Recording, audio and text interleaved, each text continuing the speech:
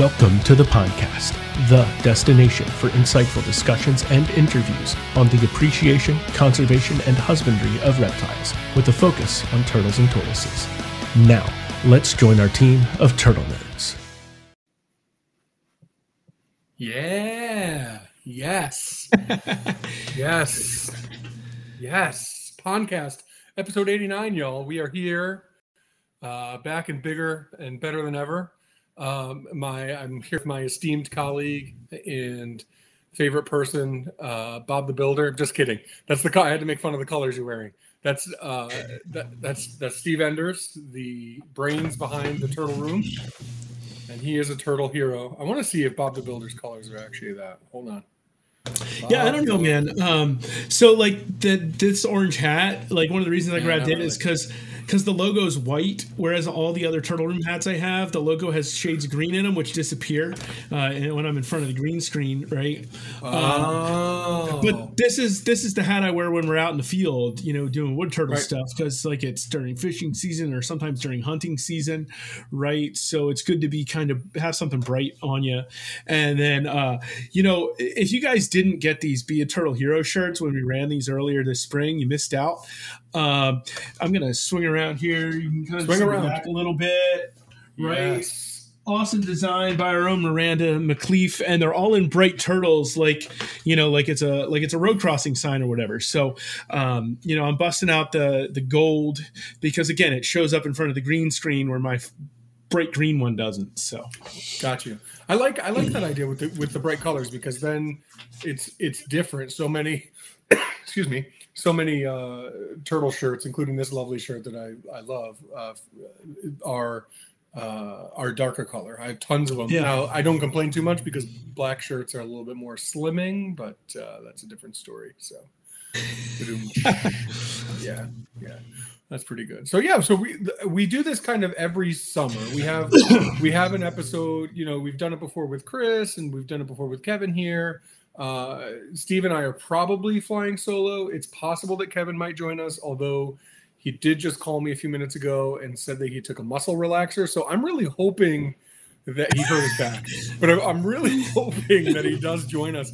And if he does, we can all, you know, have some fun with that, but we'll see either way. But so we want to have an episode where we just kind of talk about different things we have going on. I think, you know, it's funny, Steve, when I reflect back on our partnership and kind of the growth of the Turtle Room over the years, we've kind of come a long way in terms of the different projects that we have going on, both in situ, but especially ex situ with the projects that we have that we're breeding actively. So lots of different things going on, lots of eggs, lots of opportunities to make omelets at my house with all of the infertile eggs. Yeah, that's been a theme here too this year. So it makes me feel better when I know that I'm not the only one out there. But, yeah, we'll reflect on all of that. And I also wanted to mention too that the last show we're almost 10 years in. So February will be 10 full years of doing the podcast, right? How awesome is that? But last show was the first one that I've ever missed in all those years. Yeah. So that was a tough pill to swallow. I will say, Steve, you did a great job. Like I've heard a ton of feedback about that episode, all positive. I didn't have to do anything, man. Daniel just like... Isn't that the best? It was awesome. Yeah, great guest. There's a couple people love to have him on, tell some stories. Love to have him on again in the future to tell some, you know, of his other stories, as opposed to, you know, just focusing on that like legal stuff that's kind of right in the front of our minds right now. So I told him we'll have to get him on again so we can like really have some fun. So yeah, it's rough too. Like it's, you know, it's really negative, right? It's a lot of negative. It's unfortunate because it's something that we care about so much, that we're so passionate about. And it's like there's this constant fight. Like if this is what you want to dedicate your life to, you're just going to have this fight forever. It kind of reminds me of veterinary medicine, where there's so much depression and so much, you know, the challenges that just kind of weigh on people, like, you know, having to always explain or communicate the value of the services that we provide in veterinary medicine. It weighs on people a lot. That's what it's, oh my gosh, you're a doctor. Why are you depressed? It's rough. You get into it because you love animals. And then you, in our case, as you know, whether it's hobbyists or people who've dedicated their lives to turtles and tortoises, and especially those who care about their preservation in captivity, then you have to spend so much time kind of fighting the good fight for what you believe in. So super important topic, and I heard nothing but positive things, which was lovely. So thank you, and thanks everyone. For sure. We can have more episodes like that in the future, because I think it was really valuable for a lot of people. No doubt. Before we get too deep in here in the weeds, couple things we want to highlight for y'all here at the beginning of the episode. First, we had a mother reach out to us. Her young daughter is having a birthday this month, her 7th, and her daughter, instead of getting gifts, wanted to find a way to support Turtles with her birthday. And so you can help join in, help Olivia celebrate her 7th birthday. You can donate in her honor today. Follow this link. We'll run it, on the screen some more later. But head over to this link. Help her meet her goal of $250 donated to the Turtle Room for her birthday. How cool is that? Yeah, right. And they were concerned that some of her friends and family might not have access to Facebook, so they had reached out how can we do this not on Facebook? And so, we set it up to just do it right on our website. So there's a picture of Olivia there clutching her favorite stuffed animal, which is of course a turtle. Go check that out. It'll break your heart, right? And you'll be like, open the wallet. So go open your wallet, celebrate Olivia's birthday, throw some money in so she can reach her goal of $250 donated to the Turtle Room this month. I love that. Oh my gosh, Olivia, you are the sweetest. I have a 7 and a 5-year-old at home, and while we've tried to instill such values in them, I don't know that they're ready to do that for their birthdays right now. That makes me feel so sad, but also very proud and excited about Olivia. That's so cool. Yeah, it is. It is. Then the other big thing, and hopefully you guys saw this on social media not too long ago, is this year we're doing something extra with our calendar. We're going to do a photo contest to let one of our lucky followers get their picture in the calendar. First time ever. So, to find the rules, entry form, and more, just head over to theturtleroom.org/calendar contest. Obviously there's a high standard of what we put into our calendar. So we do have criteria there for, criteria your photo needs to meet. Ideally, it isn't something that people have seen on social media, right? We want these to be fresh when people get their calendar in the fall for next year. So get in on our 2023 calendar photo contest, turtleroom.org/calendar contest.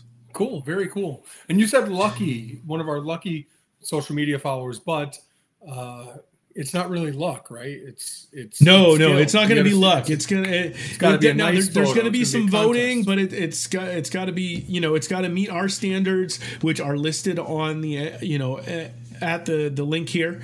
So if it meets those standards, it'll get put out to a vote. And so the submission period runs through the end of this month. So you don't have to just submit what you've got. Feel free to go take some new pictures and be like, I'm going to take pictures just for this. That's one way to make sure that you haven't accidentally posted it somewhere, because we will do some reverse image searches because we want to have fresh stuff in our calendar. So sweet. I love it. I wanted to add when we were talking about how I missed the last show, and it's the first one that I missed in the almost 10 years that we've been doing the podcast. So it was a really tough pill for me to swallow. I like to think that it was for a good idea. So I want to tell you guys a story and paint a picture for you about where I was. It was pretty awesome. So I had to go to LA for work, and I flew out. I guess, it was a month ago now, right? We know when the last podcast was. So I actually flew out that day. So I flew out early in the morning on Monday, the day of the podcast.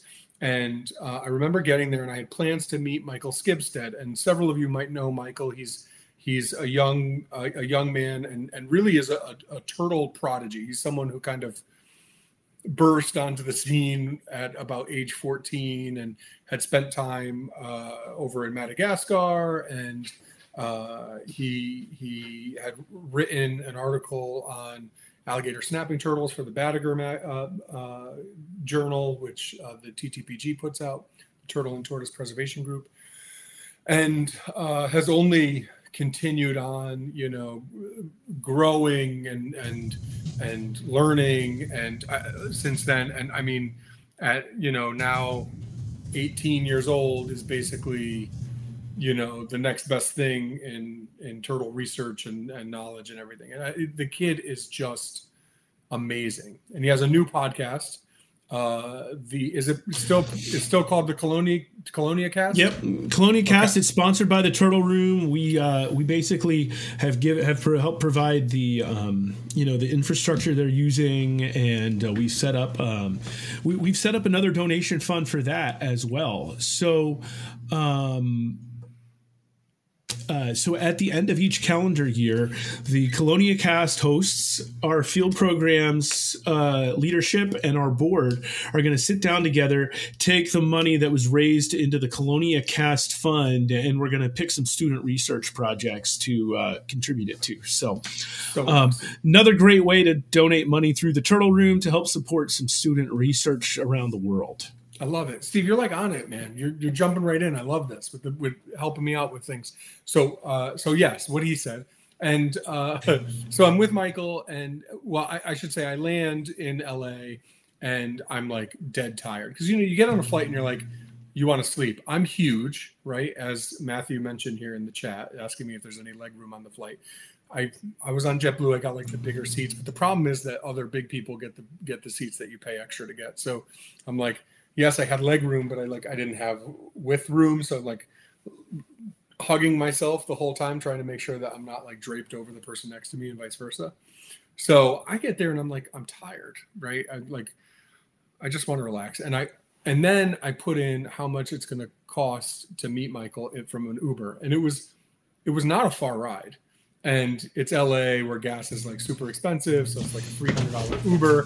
I'm like, I cannot do this, right? I can't go meet him. I wanted to meet him. I can't go meet him. And this is the fun part of travel. When you have someone really knowledgeable and kind of in the know in their area and you travel, and because of the internet, we have all of these friends all over the place. You can connect to people from that area who can actually show you around. And I've done this many times with many people from Germany and things like that, but take Steve out as well to kind of go around and see a couple of things. Sometimes it's really amazing and sometimes it's not the best time, but you always get nervous. Am I actually going to show someone a real good time or not, So I went out to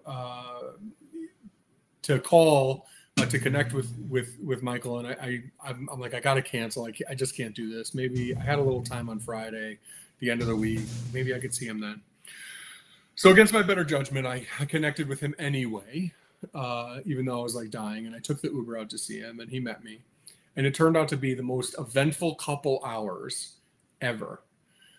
So we were able to see a South Pacific or Southwestern pond turtle in the wild within like 5 minutes, and we saw a bunch of them. We were able to watch them. I got videos of them like swimming around in the water.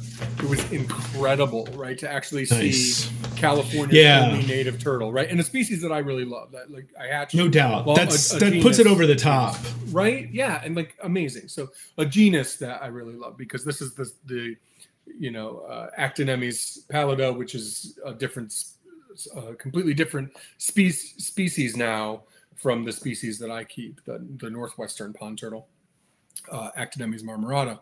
But amazing, they're super similar, and then the cool thing too was these guys were like orange, like Steve's hat. Like it was so cool to see them. So anyway, that was awesome. Now we're playing with house money. Like I don't care. We're good. I feel like the trip is made. I've been in LA for like 4.5 minutes and the trip is done. I'm all set. I don't need anything else. And Michael, because he's the sweetest, agrees he's going to drive me back up. I'm not going to have to Uber back up and to LA to get to my hotel. And he's like, I really want to bring you out to this spot where you can see sea turtles. I'm like, okay. sea turtles. Like, you know, I'm more of a pond turtle guy, maybe more of a tortoise guy than sea turtles, but like this sounds pretty cool. It's not something I could see all the time, even though I live on the East Coast where I'm near the water. We don't see sea turtles very much up here. So he takes me to this place, and we basically have to like break into this area where there's like this whole huge like homeless population that's like behind this like these fences and things.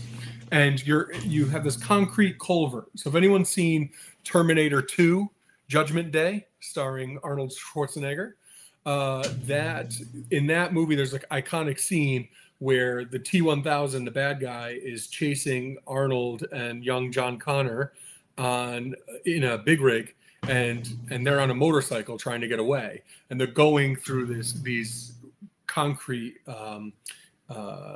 culverts that are really common in the LA area, right?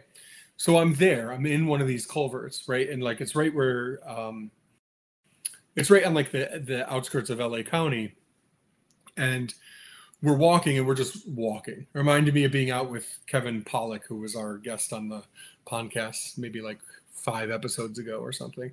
And when I'm out in the field with him, I realize how out of shape I am, because these guys who do field stuff all the time just walk and walk like it's not a problem. And I'm like, oh my gosh, I need to start pushing myself away from the dinner table.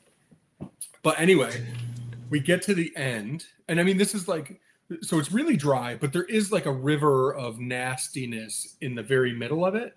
And there's these chunky green,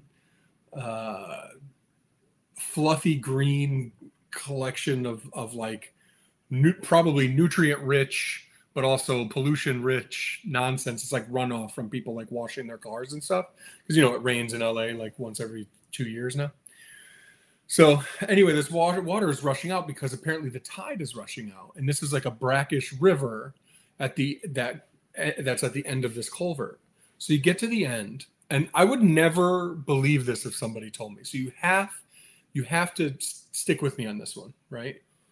There's dozens of juvenile sea turtles swimming in this nasty water, eating that green crap that's coming down from all this runoff. They're swimming around with red-eared sliders. I don't know, dude. I don't know if it's like this brackish area where like the seawater comes in and this runoff comes the other way. So I don't know if anyone does this, but have you ever had like weird dreams where like you're out in the field and you find a bunch of spotted turtles, but they're all albino or something? Like just like weird dreams like that come up. You hatch some turtles and they're all out. You know, you hatch some 4-eyed turtles and they're all albino or something. Like this weird stuff that happens where like you're out in the field and there's, you know, a sea turtle swimming next to a red-eared slider. Like it doesn't even make any sense. I could not make sense of this in my brain at all. And we're standing there at the mouth of this nonsense where there's like these little rocks, and there's literally sea turtles swimming right there at our feet. But it's this runoff from this weird urban developed human-made grossness. And then there's red-eared sliders. And they're swimming. Well, aren't there right sliders, among. But... I know, but they're swimming among the sea turtles in the salt water. Only in LA, right? Only in LA. That's what I said. Like this was the most LA experience. Like besides having a waiter who is the most attractive man you've ever seen, I don't know if there's a more LA experience, right? I'm just saying. Oh man, I just that's say awesome. everyone in LA is attractive because they all went out there to be famous. You know. Yeah, Hollywood, baby. Hollywood. I'm just saying. So it was a good trip, but that was definitely the highlight. It was amazing. I couldn't even believe it. So hit us up in the chat if you've ever seen sea turtles swimming around with red-eared sliders. That'd be great. Just saying. So let's get into it, Steve. Let's sorry, I have allergies. I think it's a combination of weather and then also also I think the hospital that I work in is just like full of pets and pet dander, and in my old age I'm developing allergies I never had before. But anyway, it happens. Body changes. So yeah, you know, I know. Go ahead. I said, my mom developed a shellfish allergy at age 50. Wow, that's wild. Yeah. That's a shame if she really likes shellfish. Oh, it was. Yeah, it was definitely a shame. But yeah. It's I don't like shellfish, so I would sign up for that one because then I have an excuse to stay away from shellfish. Oh man, I love crab and shrimp and scallops. Oh, scallops. All right. That just happened. Tell me, Steve, what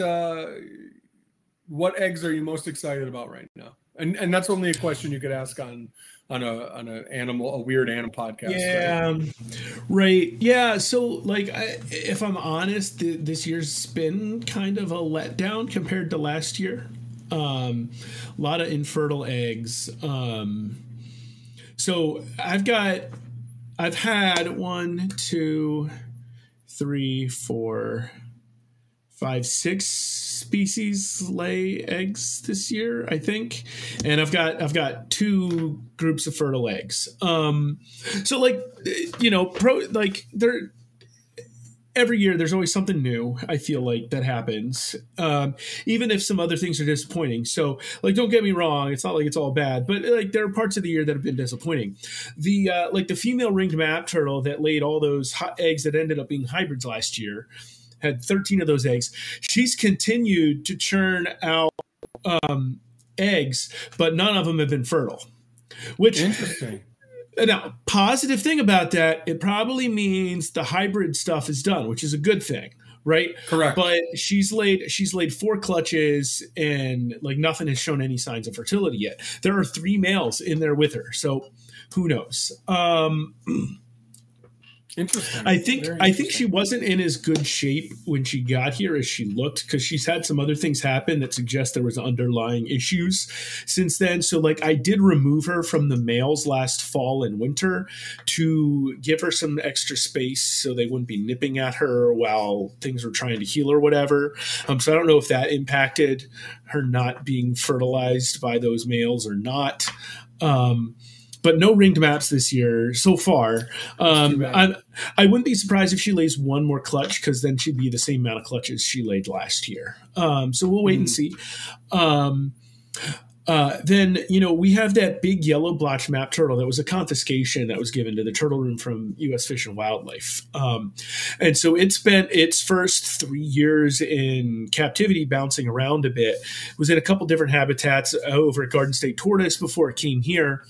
And so she actually explored the nesting area and dug a little bit this year, but ended up depositing her eggs in the water again. One of those is fertile though again. So okay. We got 2 fertile eggs out of the water from her last year. 1 so far this year. But then unexpected with the yellow blotch, the turtle room has this other group that we had gotten, several years ago. And one of those females finally reached laying size this year. I wasn't necessarily expecting it, but I knew it was possible. And she's laid 2 egg clutches so far, all fertile. And so wow. the one from the first clutch that I incubated for female is probably going to hatch within the next week. I'd need to check just how many days it's been, but I'd probably say within the next week if I had to guess. And the others are doing well. So, but it's really cool. So the cool part about that for me is this is the first map turtle that the whole process has happened here. I thought it did with the ringed map last year, but they turned out to be hybrids from a breeding that happened before she was here. But this is the first one that's reached breeding size here and laid fertile eggs that were fertilized here. Because my Texas map turtles are still laying eggs, but the males still aren't getting the job done. That said, one of the males is only 2 years old. So, weren't super hopeful for that, this year, maybe next year when it's 3, who knows? But yeah, so that's a really cool thing is we've gotten, two egg clutches from this female, her first time laying ever. So that's cool. And then, something that I know you get a kick out of all the time is, when you get these 2 egg Spengleri clutches, right? They lay 1 egg at a time so often. And like with their small size, like you even wonder how they're going to lay 2 eggs anyway, right? And so those eggs look really good. And so like I'm really excited about those 2 eggs. A species that lays 1 egg to lay 2, come on, it's double the size of a normal clutch. It's a huge bonus. Right, it is. And like, of course, the one thing that's always amazing to me, incubating both Spengleri and map turtles at the same time, is just how differently they develop. Particularly when it comes to speed, right? We're frequently incubating Spengleri eggs for like 100, 110, sometimes even 120 days, right? And these female map turtle eggs will be under 60 days. So like, I feel like I can candle a map turtle egg like every few days and it looks bigger and different. And the Spengleri is just like, are you doing anything? But it is, right? Because they just had this slow ramp up. Now, right. We can flip it right back to you there. So not only have we gotten some nice 2 egg Spengleri clutches at the Turtle Room this year, we've gotten 3 egg clutches from 3 different females. Insane. Yeah, a 3 egg clutch. I mean, there was a social media post a couple months ago where somebody was like, someone got a 3 egg clutch, and then a bunch of people were like, I didn't even know that could happen. 3 egg clutches are rare. 3 egg clutches are rare, but to get them from multiple females is pretty cool. But we actually had what to my knowledge, is the record size clutch on which was a 4 egg clutch last year. But they were all infertile. This year there's 3 from that female, all infertile. So this young female has now laid 2 clutches and a total of 7 eggs. Which is crazy because it's a species that lays 1 egg at a time, generally. Sometimes 2 for really larger specimens or older specimens. So, yeah, it's pretty crazy. Something you said that resonated with me, Steve, is the year to year, right? You find yourself. First of all, it's so seasonal. So even species that are off a little bit, like spider tortoise season hasn't even started here yet. I expect eggs maybe this month, by the end of the month. And then they'll be hatching, over the winter, right. and and then like Pelusius nanus and that sort of thing haven't started yet. Although I should not have those this year because I'm babysitting them for a friend, and they're going to go back to that friend. But there are certain things that are seasonal. Some stuff lays early in the spring. Some stuff waits till the fall to get going. But you find yourself looking forward to the next season, right? Like I hatched this year, I have to hatch it next year. You put that pressure on yourself, but then you also put this pressure on yourself that, maybe this is the year for X, Y, Z. Or I got eggs and next year I'm going to get fertile eggs. And then the year after that, now I want to hatch that fertile egg, because sometimes you get closer and closer without actually, crossing that bridge. I think what I have to remind myself is that it's okay if you don't hit on everything every season, right? If you don't hit on everything every time. And that's something that's really important and that I don't always keep in mind. I'm not always able to be successful in that area personally. So I think, hearing you say that, it's some things are better and noteworthy and exciting, and other things are not, is really helpful. One thing I didn't tell you, Steve, is one of those 3 egg clutches actually did produce a fertile egg, which is great because it was her first time nesting. She's a young female. Nice. But that's a Guangdong female, the large Spengleri that get really large. Right. So that's a really exciting one for us. So yeah, there's pluses. My third Actinemys Pacific Pond female is gravid right now. I have 2 clutches already from 2 different females, which is great because that's not an overly fecund species either, meaning that they're not really prolific. They don't produce a lot of eggs. They actually will sometimes skip a year and not lay at all. The biggest female who's really healthy and really pretty and had eggs the first year I had her, the last 2 years anyway, she hasn't produced any eggs. So I'm hoping next year. But again, it's 2 years now without eggs. Maybe we should expect no eggs next year. But I'm gonna just put that pressure on myself and just really be bummed about it if no eggs come. So Galbinifrons are a good example too. The flowerback box turtles. I got my first eggs from them ever this year from a female that I've been raising since 2015. Nice. And so it's really exciting. But we do this thing too, where we get the eggs and we're so excited and we like tell our friends. And then a friend will reach out to me like a month later, like, "Hey, were those eggs fertile?" And I'm like, "Oh crap, sorry, I didn't tell you. I just went into like severe clinical depression after I realized that they were infertile and didn't tell you." So it's cool, the back and forth or whatever.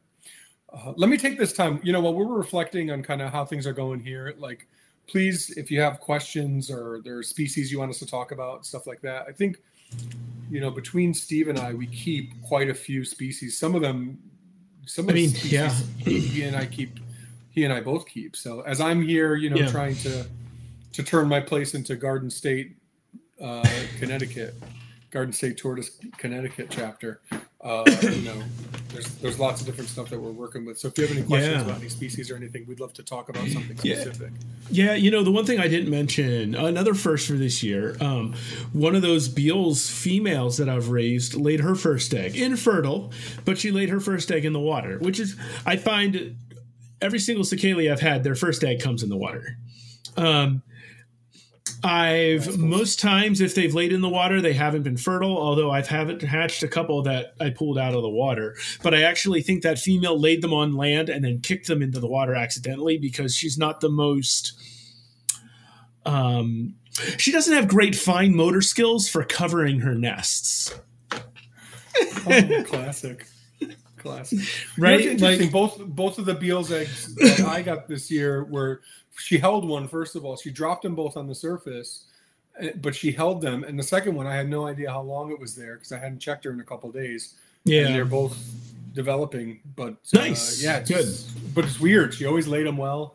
For some reason this year she didn't like the laying area. I think it was too dry. The sand was like dusty and it wasn't like nice compact that like it had been wetted recently. I need to wet my Cicalia sand a little bit more often. Like I'm in the habit of doing it with the map turtles because they need it wet to lay. And like I can tell when they're gonna lay too. The map turtles are pretty easy to predict. They start wandering around, You're palpating turtles now, right? Sometimes, if there are some that I've been able to, feel reliably. With the Spengleriae, I can't even get my pinkies in because Mango's not, just not very big. But I can always tell when she's carrying, just her the back of her body, just a little more robust, and eventually she slows down eating, which you've experienced. It's pretty common for Spengleriae to just like I've seen her I gave her worms and she rejected worms. And I was like, she gonna lay soon, like her favorite food. And she's not eating it. And you're like, she's gonna lay. Like normally worm is like, and to turn down a worm. Yeah. Something's up. I love it. Right. And then she laid 2 eggs. Right. So I gave her 4 worms the next morning or something like that. Like her biggest meal ever. It does correlate to the amount of eggs they have too. The more eggs they have, the less likely they are to eat, and the earlier they go off of feed as well. Definitely. This was the first time she's completely turned down worms. Her other single eggs from last year, she'd eat a worm, but pretty much nothing else. But this was this was definitely unique, different than what I've experienced with her before. And then she ended up laying 2 eggs. So. I get really excited and say it ain't so. Come on, it's really happening. I didn't even know. But I palpate my animals so much that I usually have a good idea of who's gravid when. I keep a running list. I have a big whiteboard in my turtle. Okay, interesting. In my basement, and I keep track of who's gravid when. So I palpate a lot of species. I palpate once a week. So like the flavos, interesting. Flavos eat each other's eggs. So and I know those you have to be on top of. Before. Yeah. Like if Flavo goes to lay, you miss the nest here in Connecticut, they're dying in the ground because the season unless they lay, it's a really early nest. You're not going to find ground hatches here. So you have to kind of, be on your toes a little bit with that. So I go out once a week and palpate all of them. And it's pretty easy as long as they come out of their shell. They won't crunch your fingers like North American box turtles. Yeah. And I have a running list, and I have usually through late June into early July, I have a running list of about 18 females of various species that I know are gravid at any given time that I'm keeping my eye on. Which is fun. It's like what I always wanted. At the same time, it's a lot of work, and I don't know how long I can keep this up forever, but I don't palpate that. I don't palpate that frequently. Although, like, I made sure to do it earlier in the year this year, especially with some of the turtles that like I was expecting to have eggs. Partly just so I can get a little bit better at it, but especially with the map turtles, I definitely try to give them periods where they're getting disturbed less often because, map turtles can be kind of skittish basking and going up to nest. If they're not like completely entranced into the laying their final eggs process, you might scare them off. So this time of year, especially if somebody's been up and down, like I'll check cameras before I go into the room so I don't scare anybody off. But so even for like doing turtle chores and whatever, I try to do it like first thing in the morning. And then if I'm going to do like an extended stuff, like, I've still needed to do filter maintenance and some other things. Like I try to, if I do that a day, I try to like not do anything the next day so that like that whole day is kind of like free for them to just like do their normal basking routine and stuff, just because, map turtles can be kind of that way. So. I want to, I don't know if we've ever really gotten into this a little bit, but I'd like to do it if you don't mind. Can we just talk about palpation for a second? This is something that I've been preaching to you about for a long time. You're like, I don't really know. I can't really feel it. This was a few years ago. Like, I don't really know. I'm not really comfortable. I don't know. And I've gotten to the point where like I'm totally like a creep about it. Like every one of my female turtles knows that I'm coming to like totally violate them to see if they have eggs. But when I first went to Dr. McCord's place, he asked me, and he's asked me other times since then too, like how are you at palpating? And I at the beginning I'm like, oh, I don't really know. I'm a great palpator. I'm obsessed with palpation. It's like my favorite thing to do, because to be able to know that those eggs are coming, I think is such a valuable tool, and what's interesting though, I think a lot of people don't realize is you can palpate some pretty small turtles even if you're a bigger person, like, hey, 350 pounds over here. But I have those mini musk turtles that I actually can palpate. I mean, these are adult females that are gravid with one egg, because that's a big thing too when you're palpating. If it's a species that carries one egg, it can be a lot more difficult to palpate them. Yeah, because you want the eggs pooch out on the sides when it's a species that carries a lot of eggs. So like Pacific pond turtles are small, but they carry smaller eggs. Like a Blanding's turtle carries a lot of small eggs. A lot of North American species do. Diamondback terrapins do. I mean, comparative to their size, so do like red bellies, map turtles don't. Snapping turtles. As a general rule. Okay, but a lot of North American 3-4 eggs. Yeah, right. But even still, that's better than a lot of the Asian species. Like I've got the Philippine amboinensis, the Philippine big turtle, like turtles, one egg at a time. One egg, and it's like crazy. But I could still palpate them because their egg is really big. But one egg does make it difficult because if it's right in the middle and you can't get in too. I'm like doing the and you can't get in too far, then you might not feel it. So for a species that carries a lot of eggs, it's usually pretty easy as long as it's not like a North American box turtle. It's going to totally crunch your fingers. And what I do with a lot of those species is I'll pull them from the group, and I have maternity ward enclosures, and I develop these for the flavos because they eat each other's eggs. So if a flavo's gravid, I pull them in, I put them into a tub with shallow water, and I just let them sit there, and I feed them pellets while they're there if they'll eat. I also feed them right after a female lays. It's like the celebratory dinner. She gets to eat a ton of pellets before she goes back outside. and I give them Cuddle Bone and stuff like that, so they're getting some calcium. But they won't lay. I've never had one lay in the shallow water, and sometimes I might have like only 2 of these maternity ward setups available for that species, but 6 females that are gravid. So I'll keep palpating them, and you can feel when they get ready to lay their eggs, the eggs actually move back in the body to the posterior part of the shell, and they're actually sitting there near the cloaca getting ready to come out.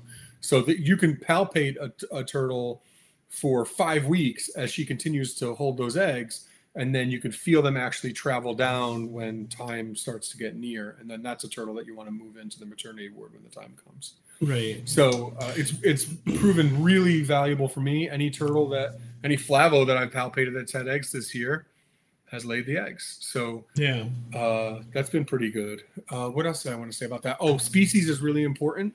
There are some species where it's really easy to get fingers in front of the back legs to be able to palpate for eggs, but their skin is really taut. So it's just tight, like a tortoise. It's either tight or like it's thick. Yeah, you can't push through it. It's not. Some species just have this spongy skin where you feel like you could touch your fingers together. Yeah, it's so loose and like a diamondback terrapin skin is very loose and soft. Species like Matamatas, I've palpated Matamatas many times, and the skin is just very, very tight and doesn't move. Yeah. Actually, interestingly, Maremis are easy to palpate as long as they get their back legs out of their shell. But Maremis anamensis, the Vietnamese pond turtle, their skin is a lot tighter, and they're the toughest Maremis, in my opinion, to palpate, which is just an interesting thing. So I normally it's a really cool do thing. The bounce. You ever do the bounce, right? Oh yeah. Yeah, I do like a side-to-side wiggle to see if I can get an egg to move down, like, with the weight or whatever. But yeah, I try to get the legs out, get helpful. both fingers in, and then do just like, especially with the map turtles, if you can get a bounce, you can kind of feel the move a little bit, which sometimes is helpful if they're carrying them kind of high. But like, I use behavior, right? And like, sure, that's my biggest thing is like, I can tell they're going to lay when their behavior changes. And one of the other things that I've found very interesting, the turtles I have that have dug nests, they basically do it in the same spot every single time in the nesting box, which is crazy and awesome at the same time, right? In fact, Mango, in her habitat, all 3 of her clutches the last 2 years have been laid in the exact same spot. The ringed map turtle has now laid 9 clutches over the last 2 years.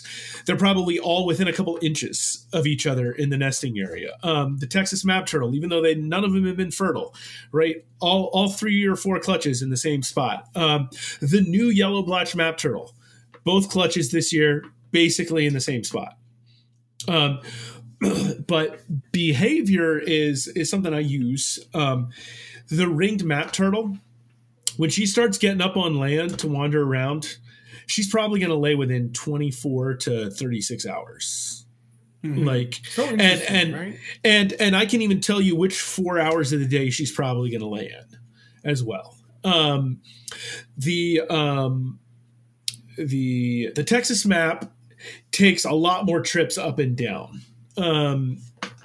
Before she lays. But the ringed map turtle, especially the 2nd, 3rd, 4th clutch of a year, she might take 1 trip up, head back into the water, and I'm like, oh, she'll probably lay it again today. Sure enough, like she lays. In fact, her most recent clutch, the lamp, the heat lamp over the nesting area burnt out, right? She ended up taking more trips up than she usually does because she couldn't find a hot enough spot.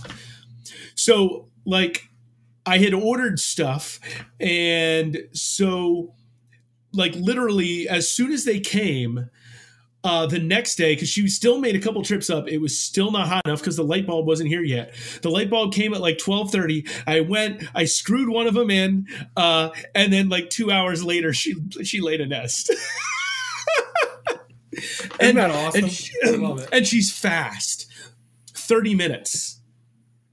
Wow. That's one thing. when we did the work with the Diamondbacks with the Leones, like those girls come up and they're all business. Like they don't want to stay out in the sun. They're like done in like 12 minutes. Like what just happened? Yeah. So like the 30 minutes that I track with her basically is from when she left the water to when she goes back into the water. It's like no time at all. Like if you think about what it takes to excavate a hole like 6 inches, 7 inches down, right, and cover it all back up, not to mention positioning 3-4 eggs in it, like half hour is like just lickety split. It's even less time, of course, if you don't count the travel time. Right. But the travel time's what I know I can catch on the camera.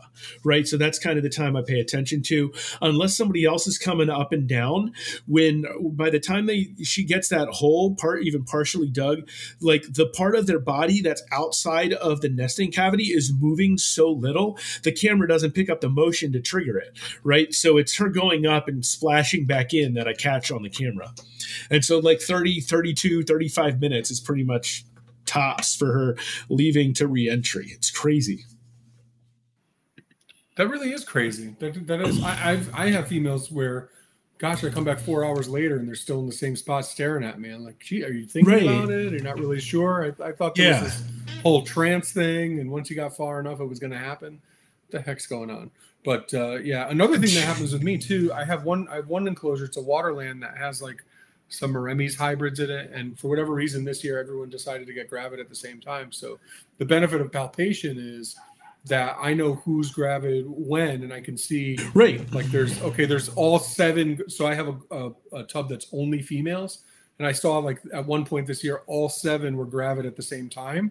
Normally I'm not really like specific or particular about getting everything as it is deposited in the soil, so to speak. But with that, I want to, because with 7 gravid females in the waterland, they can dig up each other's nests trying to lay their eggs. So I do actually check to make sure once a day. Yeah, it's a lot. Yeah, that's was part of my concern with the yellow blotch when that second one started laying. Is she and the big girl were both making trips up on land, and I was like, I don't want one of them to lay and the other one to just break them or whatever, while they're trying to dig. And like I think a third one might hit egg laying size next year as well. So like definitely going to have to kind of keep on top of them so they're not like digging up each other's nests, because there's inside, right? We can only provide heat over, so much of the nesting area, right? You kind of have a sweet spot where the heat lamp shines, but unless you want to, run the electric bill of doubling up your heat, right? There's going to be one spot. And so like, it'll be interesting when I have more than one laying using the nesting box, like how close together that like if there's a sweet spot temperature wise or what exactly they're looking for. So that's something that'll be interesting to watch over time as well. That's really cool. What are you really hopeful for next year?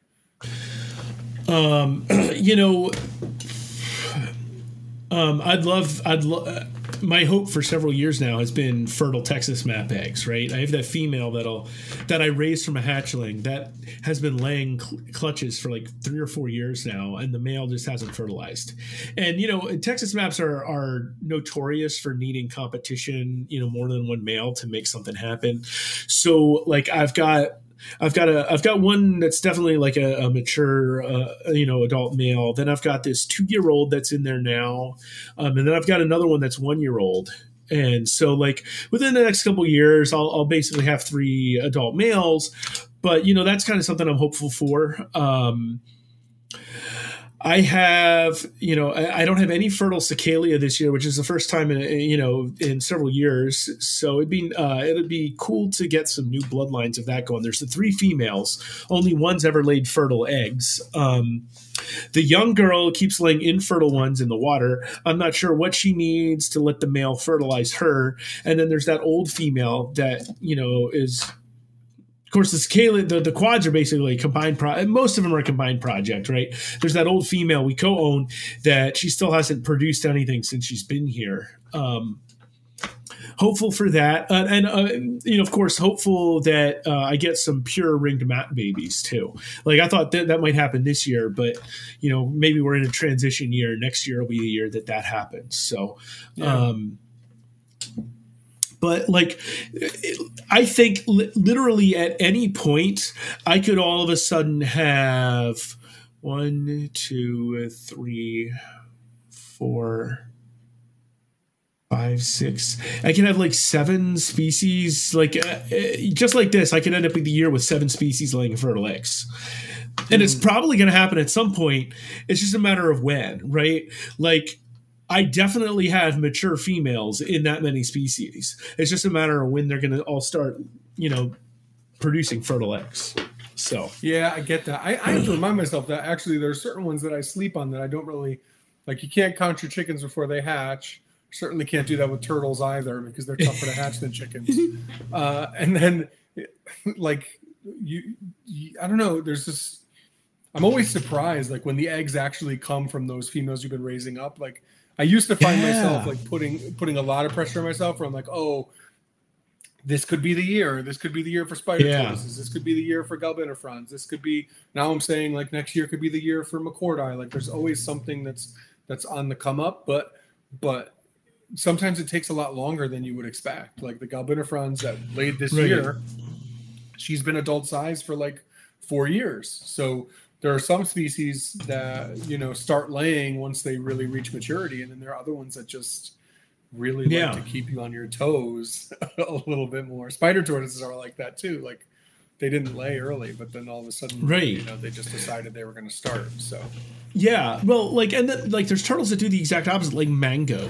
Like, we were both like, oh, she's probably approaching breeding size age, and then all of a sudden we get 2 eggs from her last year, and we're like, oh, great. Like, she was last year was 2001. She was 7 years old, right? Like, all of a sudden, fertile eggs. That's pretty old. She never even laid an infertile egg before that, Yeah, that's what's crazy. Once she started, she really started. But the youngest that I've had a Spangler eye lay was before their 4th birthday, so they were still technically 3 years old, which is crazy. Why am crazy quick?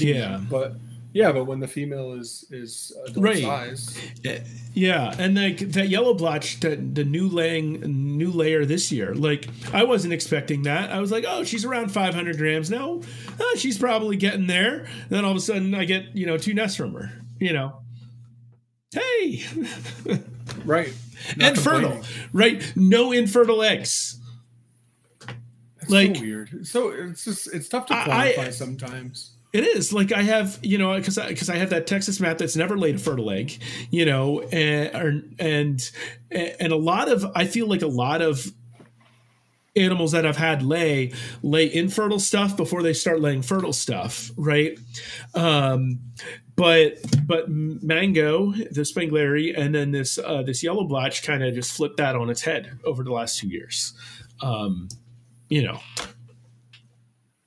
can tell, right?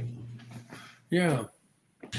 Of course, what's really fun is, sometimes with map turtles, you'll get these little like jelly belly sized random eggs in there too. I've gotten a few of those over the last couple of years. Of course, they don't do anything, but you incubate them anyway and hope you hatch a 1 gram turtle. It's totally true. What's funny is that like the little musk turtles, the mini musk turtles, actually like lay eggs that size, and then you see like a Reeves produce one like that, and it's like, oh my gosh, it looks just like a little Everglades 3-stripe egg or whatever. Yeah, that's really cool. So I'm going with a sim method for some eggs this year. I saw that. Yeah, I don't know that I love it. It takes some getting used to. It's a mental shift, right? Like it's. I think it's really natural to be like, I need dirt, right? They lay them in dirt. They lay them on dirt. Why do I not have dirt? Like, it's funny because Kevin Pollock, he's had a lot of success. He hatched a Mahudi egg, a jagged shelled or serrated box turtle egg, with on top of aquarium gravel with water down below, just like sitting on top. So Yeah. basically like Sim, his best looking Spangler eye egg this year is being incubated that way as well. Interesting. But with the Sim, the thing I don't like about the Sim situation is they're not made for turtle eggs, and they have these really oblong spaces for eggs. They don't nestle very well.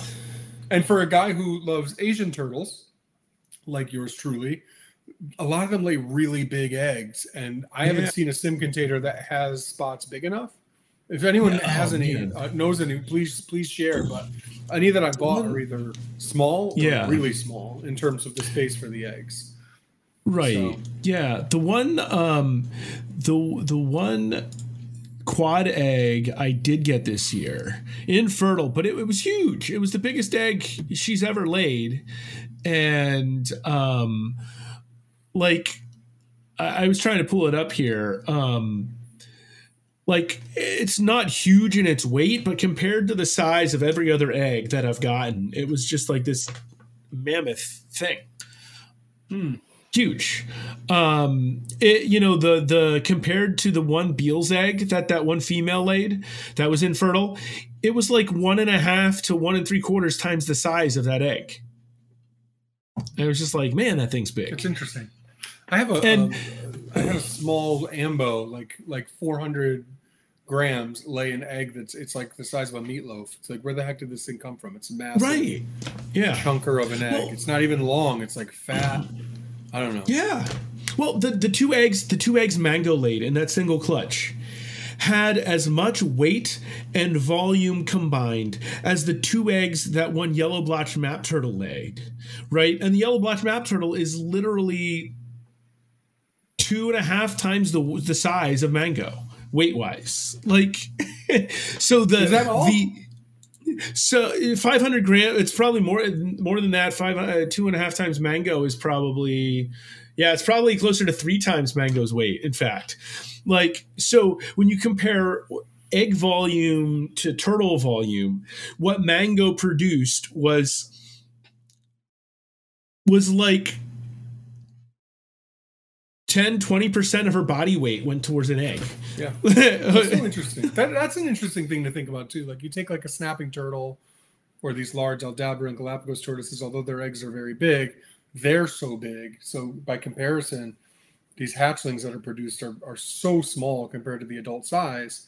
And then you take something like a Spangler eye, and that hatchling it's tiny, but compared to the adult, it doesn't have a lot of growing to do. Especially if it's a species that grows fast, with certain care. Like I have the Nanus that the African, I always like to say the common name so people know. The African dwarf mud turtle, Pelusius nanus, that I hatched last year, it's like adult size already, and it's I don't even know how old it is, 8 months, and it could go and live with the adults, and you might not even pick it out right away because it's like almost adult size, which is just crazy, but.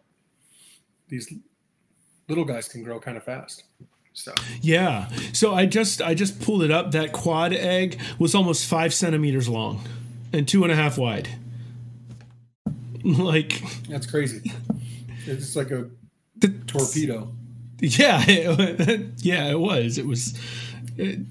I was surprised by how big it was, for sure. Yeah, it's weird too. That's an interesting thing too. Size and shape of eggs, right? So. The Pacific pond turtle clutches I got this year. One was from the female who produced viable offspring last year, right? And the others from a new younger girl who's a juvenile, subadult, and now is just coming into adulthood and laid her first clutch. And the female who produced last year laid these really nice round eggs, bigger eggs than last year, less of them. Last year she laid 7, this year only 5. But nice, big, perfect looking eggs. Like as soon as I saw them, I'm like, oh yeah, we're in business. This is happening. She's doing it. The other female laid 4 eggs, and they look like little javelins. They're like super long and skinny and like come almost to like a point on the end. Yeah. And I'm like, oh great. Well, these aren't fertile, right? It's her first time. There's no way. So I'm going, I wipe the eggs off just so I can put an X on them and write like A.M. for the species name. And then I write the date on the bottom. And I'm literally just holding an egg in my hands and it breaks in my fingers. And it wasn't broken. I smashed the egg in my fingers, holding it, going to write an X on it. I've done this 1,000 times and it's nothing like that's ever happened. And I wasn't holding it hard. It wasn't like, oh my gosh, I didn't even realize. Like I was barely holding it. So like these eggs, all signs point to these eggs being the most infertile mess of a clutch ever. But it's a great sign that she's laying, right?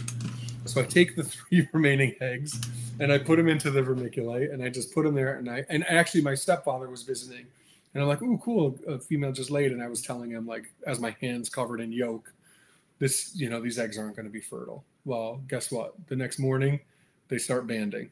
Like, you have got to be kidding me. So there's these weird shaped oblong javelin eggs that are banding, which is awesome. I never would have guessed it, but now it makes me feel bad about the probably fertile egg that I crushed in my hands. And I still wonder if they can, will it produce viable hatchlings in these weird shaped eggs? I don't know. But normally infertile eggs are a weird shape. Not usually, but oftentimes when you see those really weird shaped eggs. Especially for a first-time layer, then that's going to be an infertile egg. So, I'm surprised. A lot of times people tell us they want to get into these husbandry talks, and I'm not seeing anything in the chat. Any questions? No questions. It's crazy. Apparently, they're just soaking it all in right now. They're just mesmerized by the amount of nonsense that's coming from our mouths. Apparently, and I just realized something broke in our database in June at some point, so now I got to figure out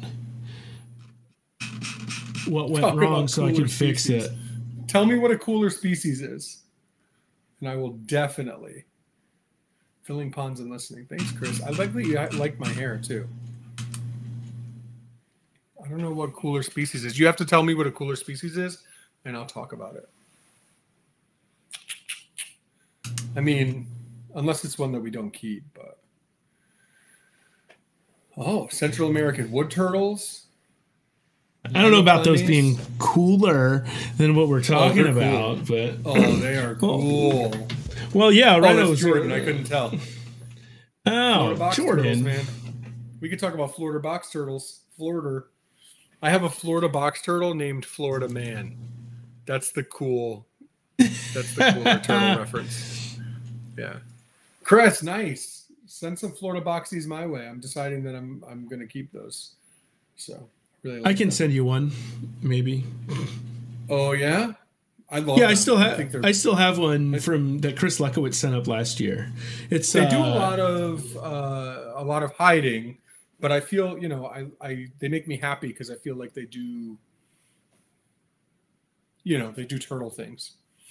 They don't want me to see them and they hide. I mean, they have a star pattern on them. Like, what are they supposed to do? They're supposed to find some grass and make a living out of it. I don't know. So, yeah. Diamondback terrapins. We talked about diamondback terrapins on this show just now. A lot of times. Yeah. We did. Right? We mentioned them today, though, too. We did. That's what I'm saying. How fast they lay. Oh, I was very impressed. Somebody who I work with at the animal hospital saw a diamondback terrapin nesting, and she sent me the picture. And she's like, "Check out this diamondback terrapin." I'm like, "Oh my gosh, who are you? This is amazing." She was very proud of herself that she knew what a diamondback terrapin was, and as was I.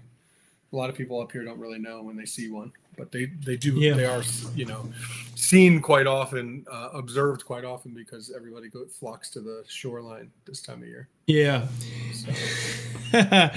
Oh, Viv, that would be fun to incubate those. What's incubating? She's probably not gonna. I'll tell you in the private chat. Ooh, interesting. Got my interest.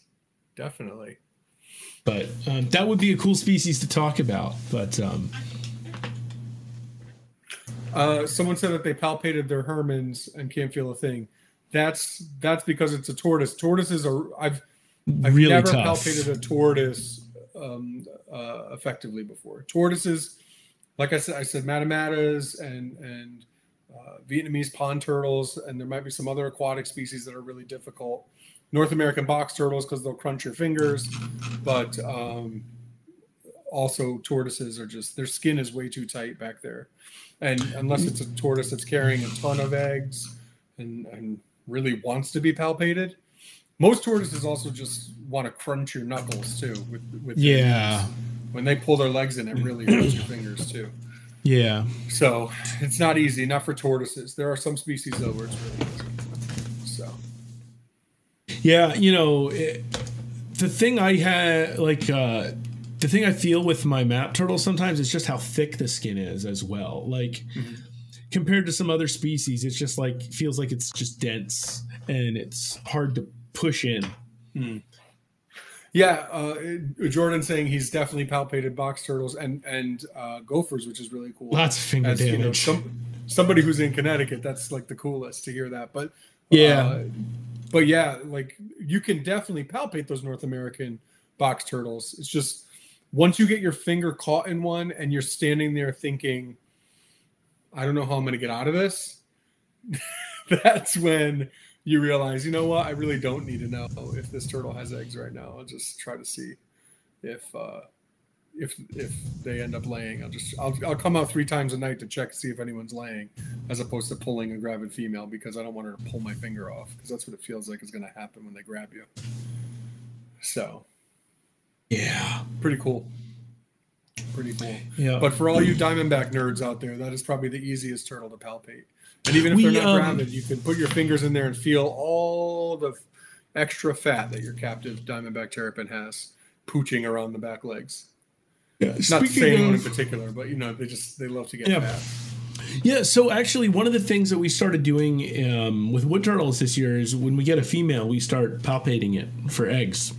So that's something the working group wanted now is, is it gravid or not? So we palpate for eggs. Of course, we depending on which survey, especially the earlier ones in both the fall and the spring, we end up with more males.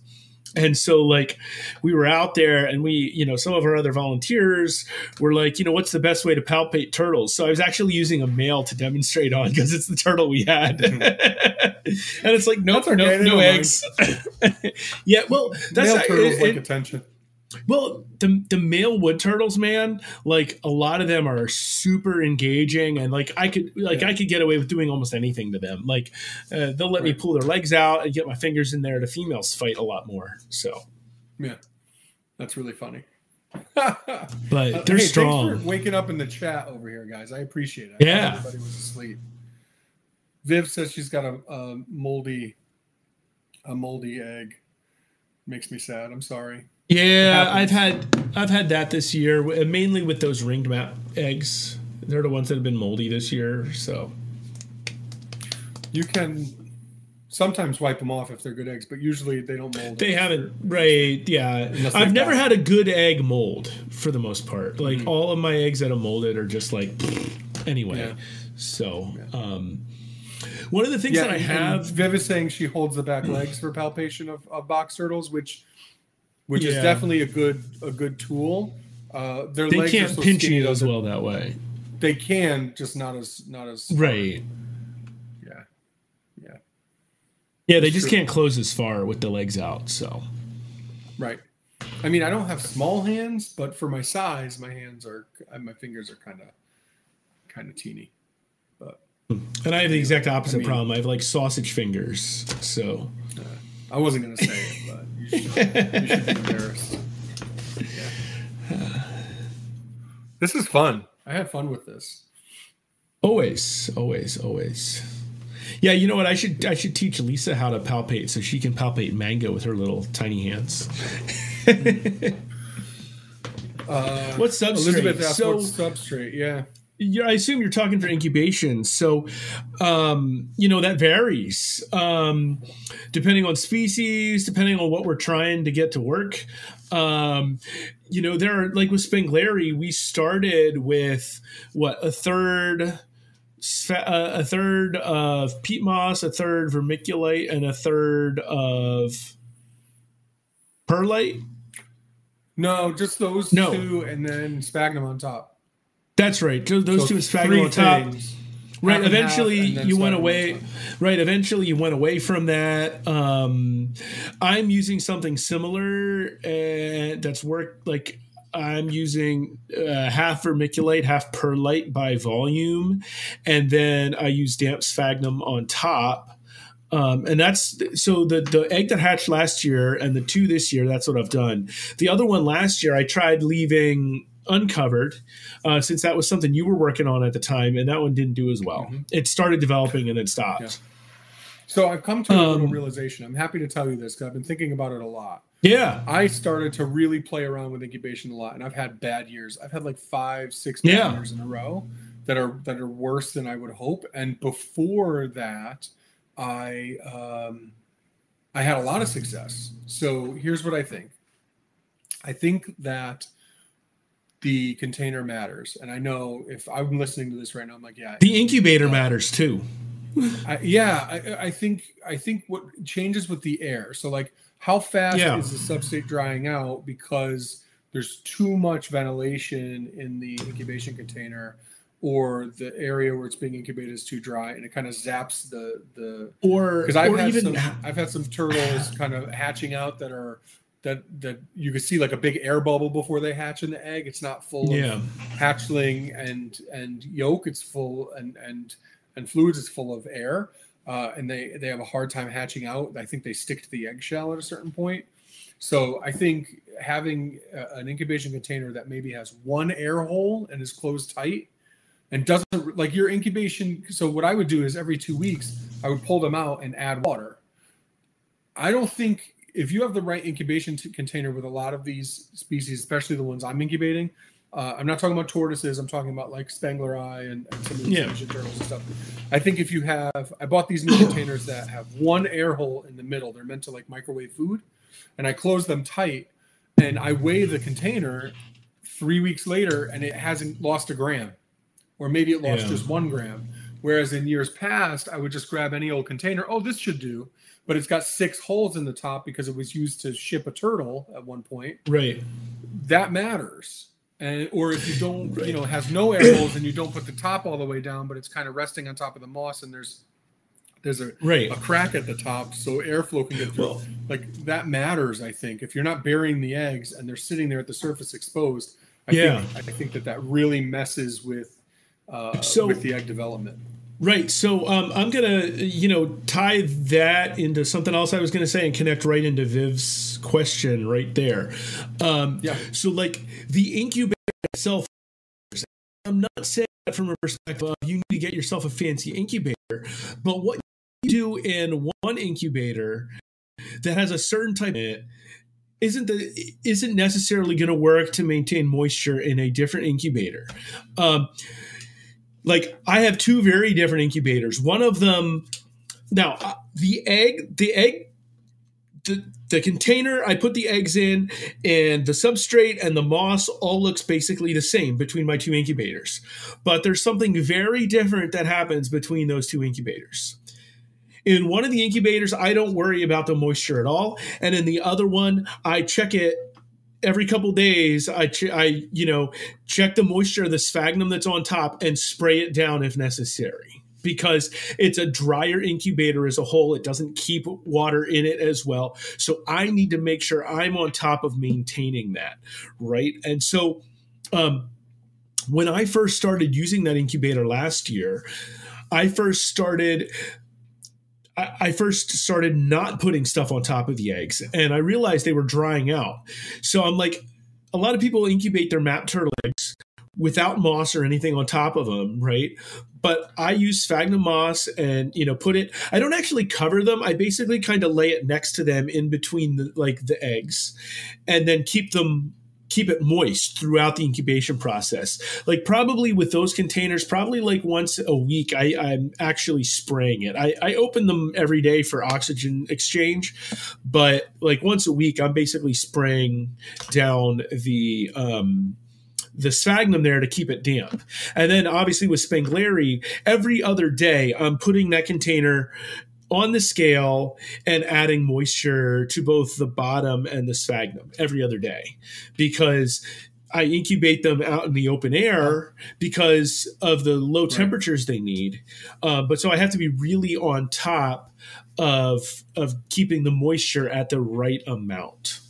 That's the part. And then the other thing too is just like when you have a bowl of cereal and the milk isn't touching the top before you start to eat it, the cereal down at the bottom gets more saturation than the stuff that's sitting up at the top. Even though it was all wet when you poured the milk in, it's still not, right. There's still a gradient there. And that's what happens with our eggs is these eggs, we have them sit on the top, at least half exposed most of the time to the air. It's funny. There's a rehabber here in Connecticut who once in a while will incubate eggs from road mortalities. Yeah. And she was burying the eggs under the substrate because that's what the females do. Yeah. And she's like, oh my gosh, she saw pictures like you leave the eggs exposed. Why? And I'm like, well, I don't really know why. It just works. It's just what people do. You can see, you can see the individual eggs. If one starts to rot early on, you can remove it so it doesn't affect a good egg that's next to it. That all makes sense. You could see each individual egg, but yeah, it's funny though. We have to think about that these eggs are in wet soil, moist soil under leaves. Yeah. And they're not sitting out exposed, sitting on vermiculite, which can really dry out a lot. Right, it can. And so there's Hovabator. That's the one that I have to make sure the moss on top is moist. Me too. Me too. So the Hovabators and the Reptibators pull the moisture right out. Yeah. The funny thing is I don't notice an issue in the vermiculite itself as much, but because the egg isn't covered, the egg loses moisture itself, even if the vermiculite doesn't entirely lose the moisture itself. The egg just isn't protected enough for the dryness of a Hovabator. And it's got that water tray and stuff, but it's if you think about the heating element in a Hovabator, it's very much like a dry air type heating. It's almost it's a coil heater. It's not, it's not like a Megiddo-bator, which I'm literally using a water heater in water as my heating element. I don't need to worry about moisture there at all, right? And Chris Lekowitz recently shifted from, he was using the Zoomed Reptibators, I think, and like you said, they can be kind of drier and stuff. And so he bought some of those nice Sea Serpents incubators this year that I'm also planning on buying because they maintain temperature better all the way up and down, but they also maintain humidity so much better. And so he's been having to back off the moisture he puts into the container because it ends up being too much because they retain all of that moisture because it's such a good quality incubator that's sealed up to not lose temperature or moisture. You can't put as much in to begin with because it's not going to lose it. Right. That's super interesting. So it's just funny. So that's the thing when people ask, how do I incubate this? Well, what's your incubator like? What's the room like?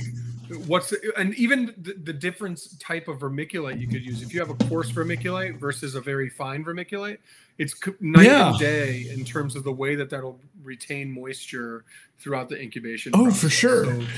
For sure. So I come from a music background. My undergraduate degrees are in music. And so if you think about a saxophone or a clarinet, right? And I'm liking this. I want to see where this is going. When you go to create your tone that comes out of the instrument, the instrument plays a role, but the shape of your embouchure, your oral cavity plays a role, but then the mouthpiece, the reed, and the ligature. The ligature is the thing that holds the reed to the mouthpiece. Those all play an impact in the tone quality, right? And so when you're trying to get the tone you want, you've got 5-6 different variables that are playing into that. And we've got the same thing going on here. What works for Anthony and his Hovabator in Connecticut isn't going to work for somebody's lab quality incubator with even same species in another area of the country. It's just not going to work the same, right? Yeah. You even for Viv with her ovibator might be different than me with mine. Yeah, like right. Well, it's a different. It's the room, the water, the yeah. vermiculite, everything. Right. Like, so that's the problem when somebody says, "How do you do this?" Yeah, like you take the information for what's worked for other people, but also with a grain of salt, in that what worked for them may need to be tweaked for you. That it can't actually work exactly the same way. Yeah. Yeah. So that's the most fun part about what we do is it's rare. Hatching turtles is rare. It's not something that everyone does or can do, especially some of the species we're talking about that are really rarely hatched. That's the fun. It's like the detective work that you need to do to figure it out. You know, what's going to work for me. I read the literature that's out there. Maybe even one day after I find success, I add to the literature that's out there. Like, that's what it's all about, right? That's the that's living the American dream. I mean, you know, as long as everyone doesn't take our rights away, so. Yeah, like, and so there's Viviana. She used to play clarinet, and she's like, I used to use number 4 reeds. Well, so here's the other catch too. Like, with that analogy, the brand of the reed, a 4 in one brand is not the same thickness or same shape as a 4 in another brand either. So like there are like jeans. Yeah, so just like you mentioned, jeans. Coarse vermiculite versus fine vermiculite, like there are just so many. Like, not all perlite's the same either. Like, and so here's another thing too: is when you go get yourself verlite or perlite or vermiculite or something like that, make sure you're not getting something that's got Miracle-Gro or some other like fertilizer in it for plants. Like, it's really easy to find that kind of stuff that's kind of got that weaved into it. Don't use that for turtles, because that adds stuff that can help make other crap grow in your eggs. And like, you don't want to be encouraging mold growth or whatever, because you've got like this extra phosphorus or what nitrate or whatever going on in your substrate.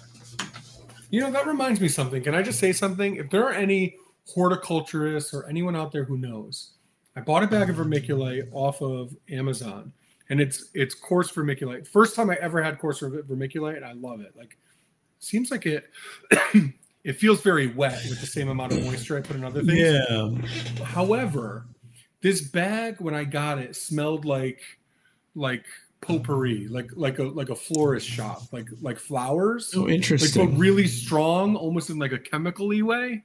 And it's worn off since I got it. I wondered if they added some perfume to it to make people like the product more. I'm just wondering if anyone's had experience with this, because I've Googled it. I've used it for a few species that, like, I thought the eggs weren't fertile, just to see. The first couple containers, the eggs really smelled really floral in this wet. Interesting. But now the vermiculite isn't smelling like it as much. I was just wondering if anyone's experienced that at all with any weird floral smelling vermiculite. It smelled strong. Yeah. Like, I don't like perfume, so I pick up on it pretty quickly. But I mean, it smelled like the cleaning aisle at the grocery store. Like, it was not my favorite smell. Yeah. Oh, and I'm going to throw out some quick things out there for folks. There's some quick things out there.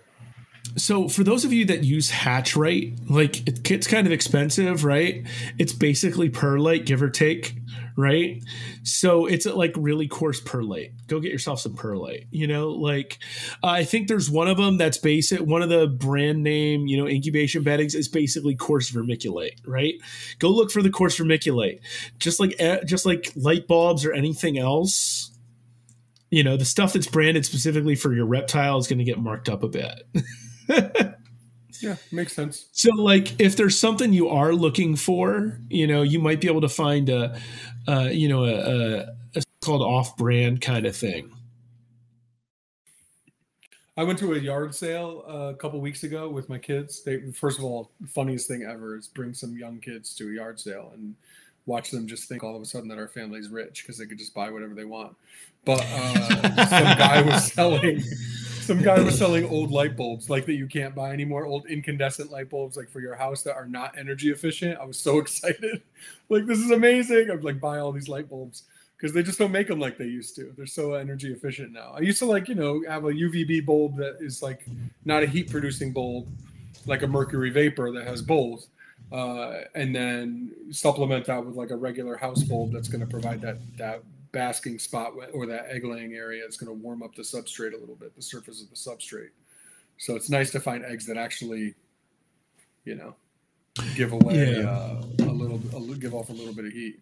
Oh, we just had a thing come through that I've received 100 messages today with Restream chat. So thank you, Viviana, for doing that. So just saying.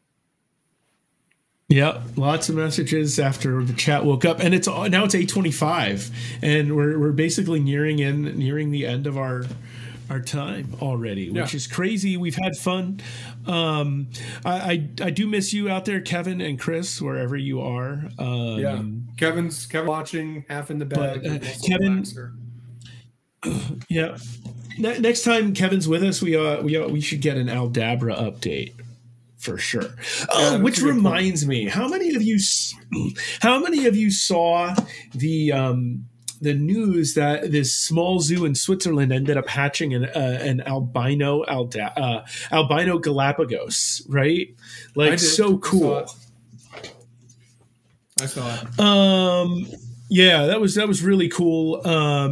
Jordan, the plan was that I would, but I don't think with travel cost is a bit higher than it was 3 years ago. And however much I love Tucson and getting out to the conference, the increased travel cost just is going to push it out of my price range. And I've got So one of the things I didn't get to talk about really at all is I'm going to actually be adding some extra turtle space here at the house. And that project is going to start not long after the conference. So like basically it's either like extend my budget that I normally spend on the trip to go, or maybe I just take that and put it into the turtle habitats right after that gets done. And because it's also possible that I may need to like finish getting stuff ready for the contractors to come in and get to work in our basement. So like it's gonna be a tight fit. There might be less than a week between the end of the conference and that starting. And like if they're ready to go early, I want to be ready to go as well. So I would like to get there, but I won't be there. A couple of our folks will be there still. Not many, though. This might be the smallest Turtle Room turnout since my first year there. But Miranda McLeaf, our assistant director of field programs, is going to be there. And Michael Skibstead, who, is the lead host for Colonia Cast and is one of our staff writers and, assist in some social media stuff, etc. He'll be there still at least. So there'll be at least a little bit of Turtle Room. Oh, and Scott Hendrickson and Kim will be there, I'm expecting. So there'll be a few Turtle Room people, but not as many as years past. The plan is to get back there next year, though. So. And just for anyone who's watching who doesn't know, the TSA is the Turtle Survival Alliance, not the people who frisk you at the airport. Right. Well, and so here's something. I'm going to throw out something most people don't know. Is we call it the TSA conference, but that's not actually its name.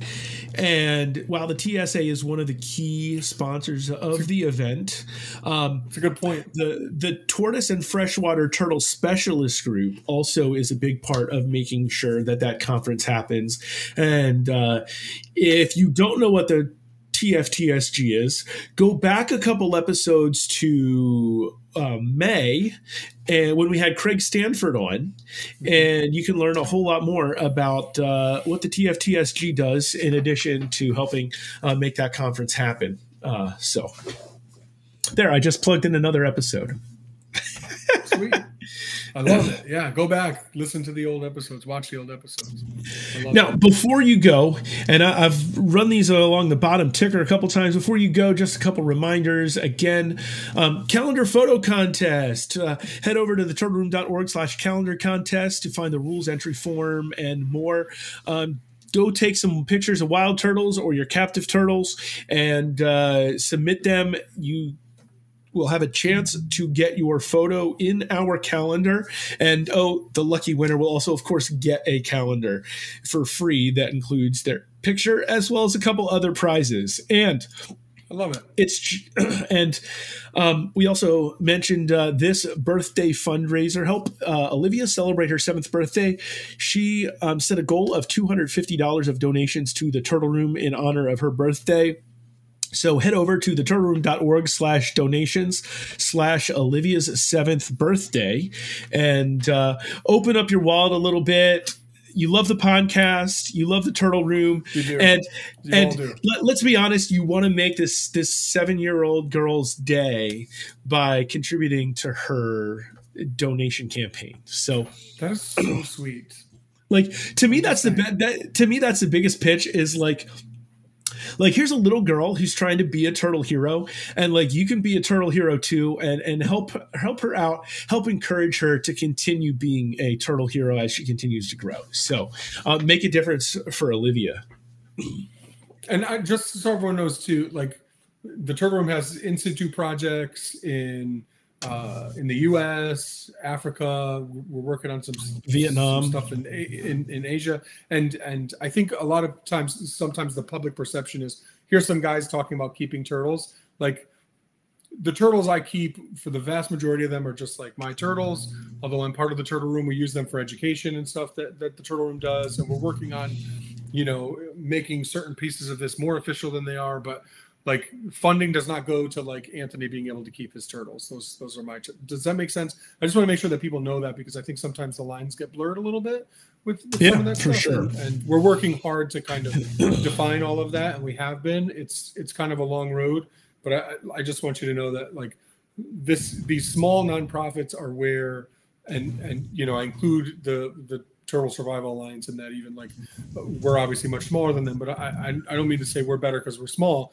I just mean small nonprofits like this are the ones where like the money really goes to the in situ work that makes a difference, to the educational work, informational work, to kind of get people understanding, getting them over stigmas and stuff like that. Like that really important work that goes towards making a real difference, as opposed to like paying for staff. We're all 100% volunteer run.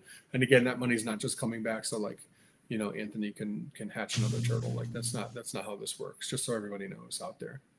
Yep. Yeah. Everything from educational materials on the website to wood turtles in Pennsylvania, diamondback terrapins in New Jersey,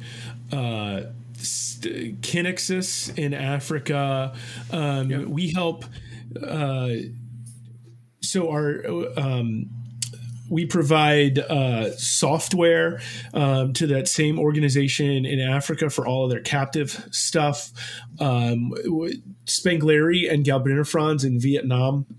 These are all just various different ways that your money kind of makes a difference out in turtle and tortoise conservation and research. And research is a huge part of conservation. We can't conserve unless we learn more about these animals. So that's what's missing from a lot of these situations, right, is that we don't know. There's a lot of species that might be in a lot of trouble. You look at the IUCN and it says needs more information. Well, guess what that means? Research needs to be done before we can even start to save the species. That's how far off we are from saving a lot of these turtle species that haven't been, looked at since 1996 or 2000 or whatever year. So it's yeah, and we've got other things that we are working on developing, and they're eventually going to need funding, and we like to try, we don't try to make them too public because we want to make sure nobody else steals our thunder either.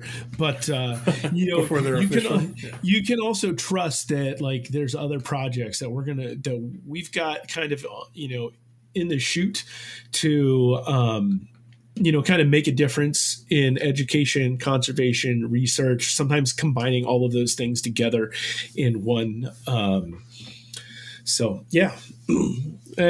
kind of got on our soapbox there, but I think it was a good time for it.